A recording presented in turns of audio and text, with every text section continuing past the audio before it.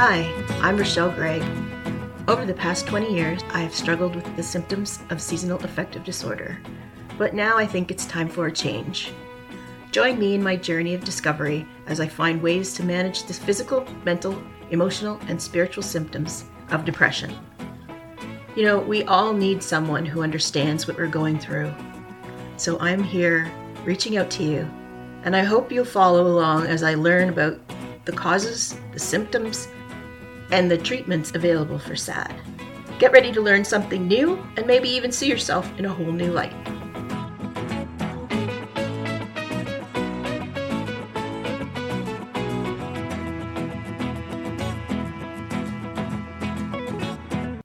Hey, how's your week been? Mine's been okay. Here in Nova Scotia, it's been really cold, and I have been avoiding going outside. It's just basically keeping to myself. With the seasonal affective disorder, the depression just sort of settles in, makes you feel blah, just blah. You don't want to get up, you don't want to face the world, you don't want to do anything. But if you just get up and you make your bed and you brush your teeth and you talk to yourself and give yourself a pep talk and give yourself a high five, and you still don't feel quite right, there's a lot of other things you can do. Me, I like to have a shower. I like to wash my hair, do a facial scrub, shave my legs, and when I get out, I moisturize with something that smells really nice, and I basically make myself feel as pretty as I can. And that does reflect back on my mind, and I have a better overall sense of well-being. Self-care is a lot more than that, though. It's not just about plucking your eyebrows or taking time out to relax. There's lots of different aspects to self-care. There's actually 6 different types of self-care. One of the most basic ones is practical. It's something that teaches you something or helps you prevent stress in the future. You might spend your Sundays planning out your meals for the week. Maybe you become really motivated and you decide to organize your closet. Or you take a course, like a business course or a writing course. You could plan your garden. I like to look through seeding catalogs and order my seeds and plan out my garden. Sometimes I'll even sketch it out. One of my things that I did when COVID first started was I went through all my magazines and cut out all the recipes that I wanted to try. And I put them all in one of those photo albums where you peel the pages back and you can stick recipes in there so that they're all protected from messes that I make in the kitchen. The point of these practical things is that you're removing potential problems in the future, such as your messy closet or not knowing what to eat on any given day of the week, and you're occupying your mind. By focusing your attention on something, you are taking your mind off of the blah feeling that you're having, and you're allowing yourself to forget about the world. That's the practical self-care. There's also social self-care. These are the things that will nurture relationships with people in your life. Maybe plan a lunch with your friend, or if you can't go out and do it, plan a Zoom lunch. Each make your own and meet online and have your lunch and chit-chat like you would if you were in a restaurant. Or even better, get together and make your lunches together. I'm making my sandwiches, she's making her soup, and we're chatting while we're doing it. Of course, you could always call somebody. Or you could join a club, even online clubs, book clubs, photography clubs, things that get you in contact with other people. Things that allow you to see other views and participate in different things. You could always write a letter. Letters have gone by the wayside and people are always doing emails. Why not get out your papers and your pens and some pretty stationery, or get some scrapbooking stuff and make your own cards and send them out to people just to let them know that you're thinking about them and that you are wanting to let them know that you care. You can also care for yourself physically. And this is what most people think when they think about self-care. Eating right, drinking your water, getting exercise, things that will improve your physical health. Some of the other things that we do to take care of ourselves are emotional. Things like actually visiting a therapist and talking about your feelings. Or journaling. Journaling is really important, and it's a really good way to deal with the feelings and thoughts that are in your mind. Putting them down on paper makes them real and allows for you to read through them and sort through them and figure out where they're coming from and why you're thinking those things. Now, me personally, I am not a journaling person in that in the morning, I tend to journal encouragement. I will write myself a letter. I'll say, hey, Rochelle, Yesterday might have been a crappy day, but today's going to be a better day, and can't let things get you down. And every moment that you're alive is another opportunity to create a whole new world. So get out there and do some amazing things. And that's my morning journaling. It really helps me, pushes me forward, and lets me feel like I'm giving myself that pep talk. It's actually very interesting because I can go back and read these things like days and weeks and months later and see all the encouragement I gave myself. And sometimes I can just sit down and read through the whole thing just to allow myself to see that I can be a positive person because I wrote it down in real life. Other people like to journal in the evening. And I find that's difficult because I end up thinking about all the things that I wanted to do that day and that I didn't get done. So what I do for myself is in the morning, I do my encouragement journaling. And in the evening, I do my reflection journaling. And I focus on finding 3 things that I did that I accomplished. 3 things that were victories. 3 things that I can celebrate that I did that day. Sometimes they might be simple. They might be things like, I got out of bed and had a shower today. I took the time to do my hair. I vacuumed the house. Anything that I struggle to do when I'm depressed. Other times it could be a real success where I got out and talked to some people. Recently I joined a new online group, and last night my journaling was all about how I'm excited that I'm pushing myself outside of my normal small group of people. I'm putting myself out there and talking about myself. So journaling can be a really beneficial thing, especially putting it in writing and being able to look back at it and to say, 3 weeks ago, I was celebrating the fact that I got out of bed, and now I'm celebrating the fact that I'm talking to people. It's always interesting to look at your journals, whether it's a little small thing that you're proud you did or it's something huge. Celebrating and acknowledging your successes is a great way to help deal with depression. A lot of self-care is all about the mental aspect, things that stimulate your mind, things that help you deal with your emotions. Mental self-care can be as simple as reading a book or doing a crossword puzzle or a jigsaw puzzle or playing a game or going to the museum or listening to music.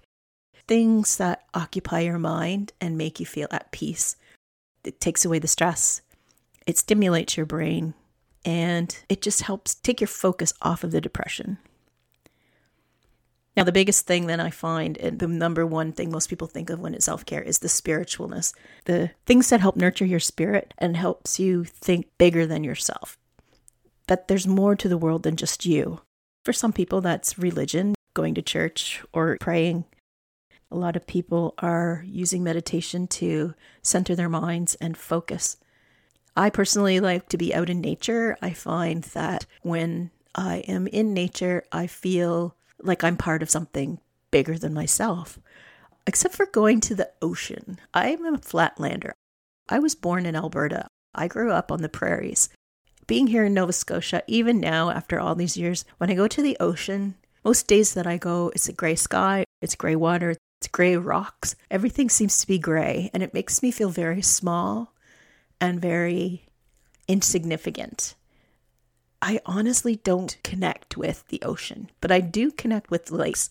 Just being able to see all of the plants and the sparkling on the water and the animals. I live on a lake. It's a small lake. My husband can knock golf balls across the lake onto the highway on the other side. So it's not a very big lake. But I see ospreys splashing down for fish, and I've seen otters come in the fall to fatten up on the carp. We've had cormorants sitting on the rocks with their wings out. We had a beaver one year that made a den under our dock, and we named him Justin Beaver. All the kids in the neighborhood would come and check and see if Justin was out there munching on the apples from the apple tree. That kind of connection with nature just makes me feel like we're important, that we're part of something. But the ocean, for me, some people love it, but for me, it's just, it feels so insignificant when I'm sitting there, and just, I don't know why. I just feel like I'm forgotten. But anyway, a lot of self-care is a combination of all these things. A combination of the physical, the practical, the social, the emotional, the mental, the spiritual, everything combined is part of self-care. I like to create different kits and different little, I call them kits, but really they're just a box with some stuff in it that I can go to when I'm feeling blah. I've mentioned before about making a list. When you're feeling really good and you're having a good day, write a list of things that you like to do, whether it's going for a walk or working in the garden or knitting or crocheting socks or doing yoga, singing to your favorite musical, whatever it is. Write it down. Keep the list posted somewhere in your bedroom, maybe on the inside of a closet door or on your mirror. And the days where you're just kind of sitting there and you're feeling like you just are never going to be happy, pick something off the list and do it. And if you have these little kits put together like I do, you'll find that it's quite easy to get into these things.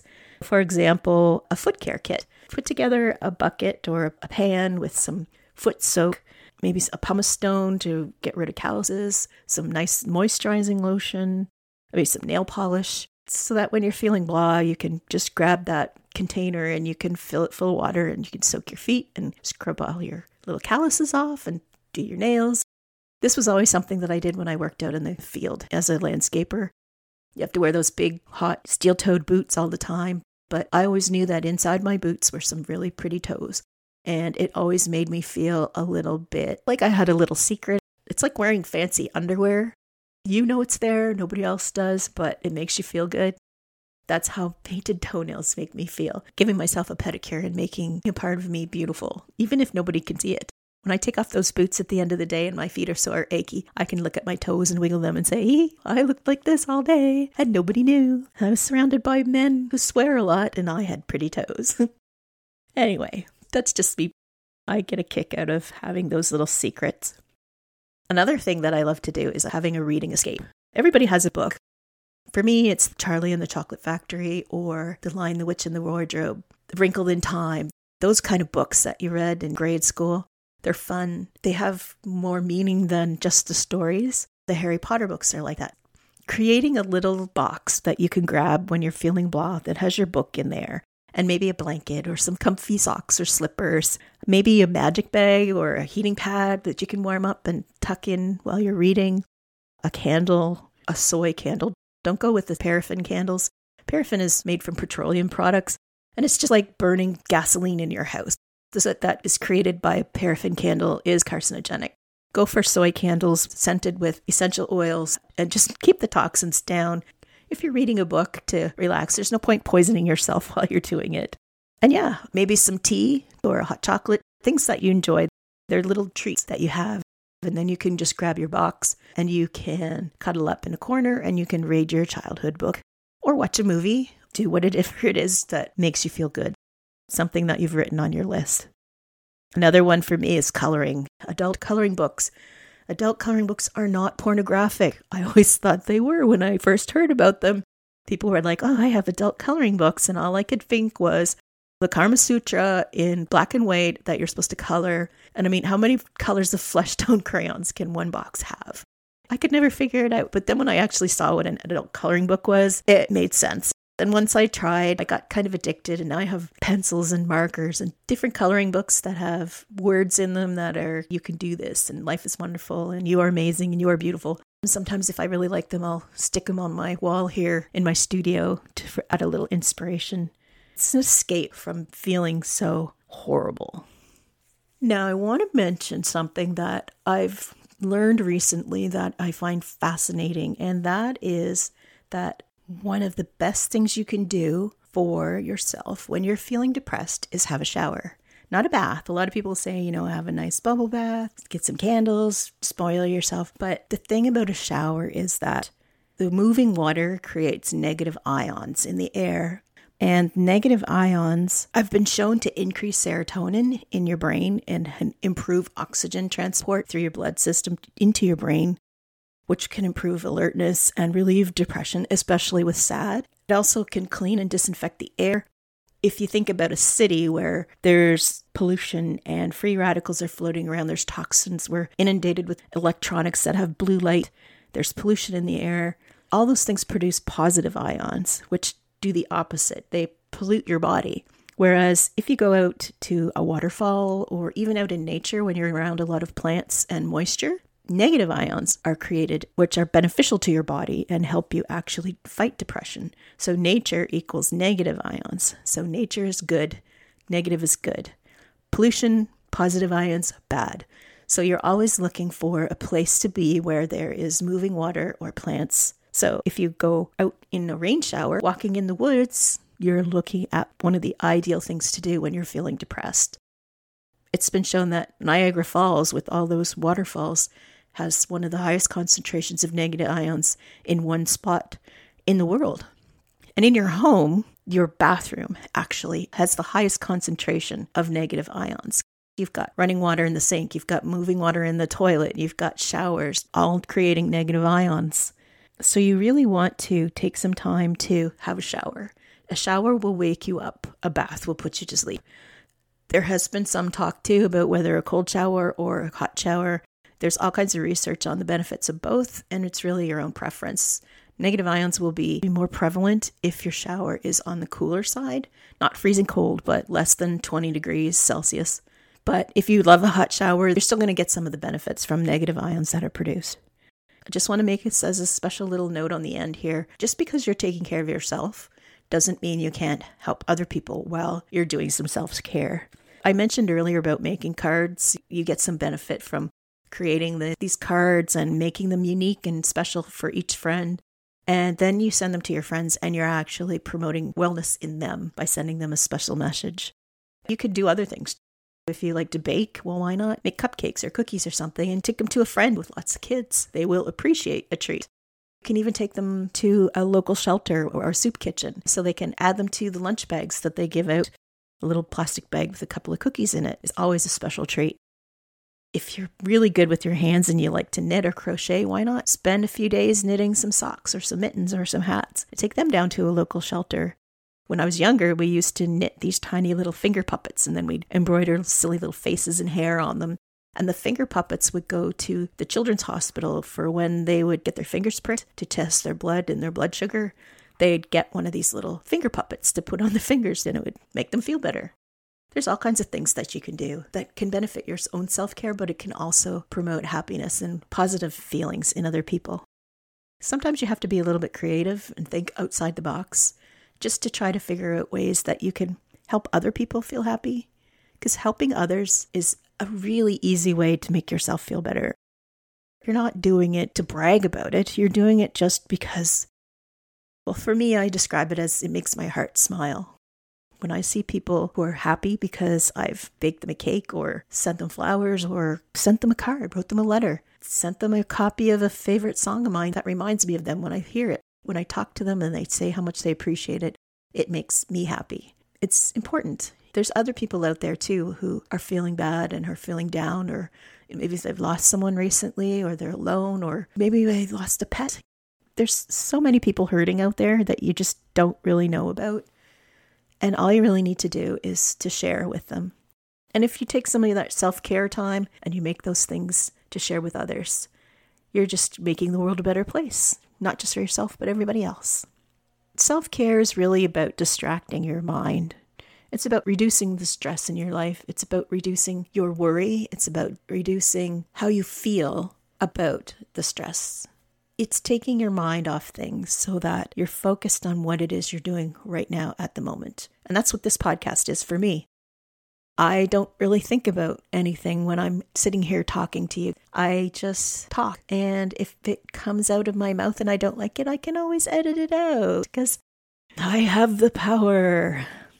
Anyway, I hope that some of the things I talked about and some of the self-care options can help you. Remember to sit down and make that list. Try to stay positive. Don't focus too far ahead. Don't get that dreaded feeling of what's going to happen down the road. Focus on the now. Be present.